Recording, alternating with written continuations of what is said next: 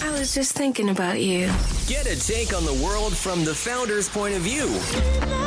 So far ahead, 'cause I've been thinking about forever. You're listening to Randall's Thoughts. You just run across my mind On HBCU Pulse Radio.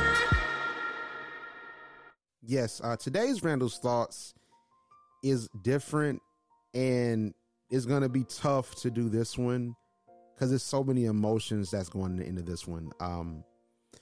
As I'm doing this, this is the anniversary of the passing of Kobe Bryant. He passed away on January the 26th, 2020. When Kobe played for the Lakers, I wasn't the biggest fan. I rooted against him often as a LeBron fan, and I root for the Celtics, the 08 finals. But I always respected his work ethic, his acumen, his intelligence on the basketball court. And as I grew older, and in my time in college at Fort Valley State University, I really started to identify with Kobe's mentality. He called that Mamba mentality. I remember I just graduated last year, December 2019. Things were looking up for me. I was traveling with National Black College Alumni Hall of Fame, and I got the opportunity to go to my first, national HBCU function, which was the Battle of the Bands. I had an amazing time. We did recruitment. I met a lot of the different student leaders that we spotlight on social media, and it was an amazing time. And I was so tired that I didn't even get a chance to see my favorite player, LeBron James, play against my favorite team, the 76ers, and see him pass Kobe's record in scoring. I woke up and I was thinking about Kobe on the 26th. I was like, I wonder how Kobe feels about it.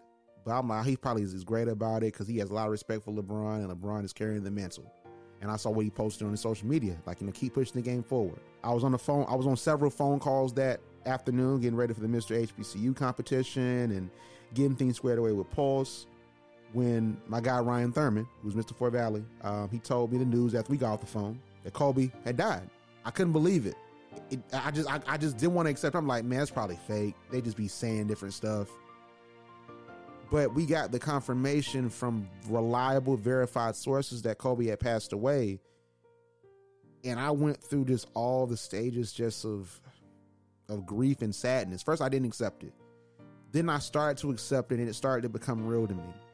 Then I felt anger at people trying to bring up negative things about Kobe's life, and then also just put out a whole bunch of fake and false news of Rick Fox being on the helicopter and all these other different things that happened that just simply were not true. And I attacked back on Pulse. We posted about it. I went to the house. I saw my dad was broken up about it. My dad being my hero, showing me what being a man is. My dad felt that. My brother felt it. My mom felt it.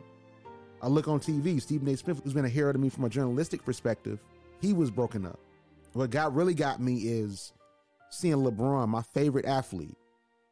He gets off the plane. They learn about the passing of Kobe, and you see just LeBron crying. You see the Lakers, just the players that were getting off of the plane coming back from Philadelphia. They had just talked to Kobe, and they were broken up by it. The next day, I turned on sports TV. I always watch sports TV just to keep my media acumen together. I try to study them and how they do things, how they carry things, and I couldn't watch it. I found myself just crying. I just broke down crying. It didn't happen the day before, but I just broke down because it was so unfortunate what happened to him and Gianna. And it made me reckon with what was I put on this earth to do, and if I was really achieving it. And I wrote an article about it.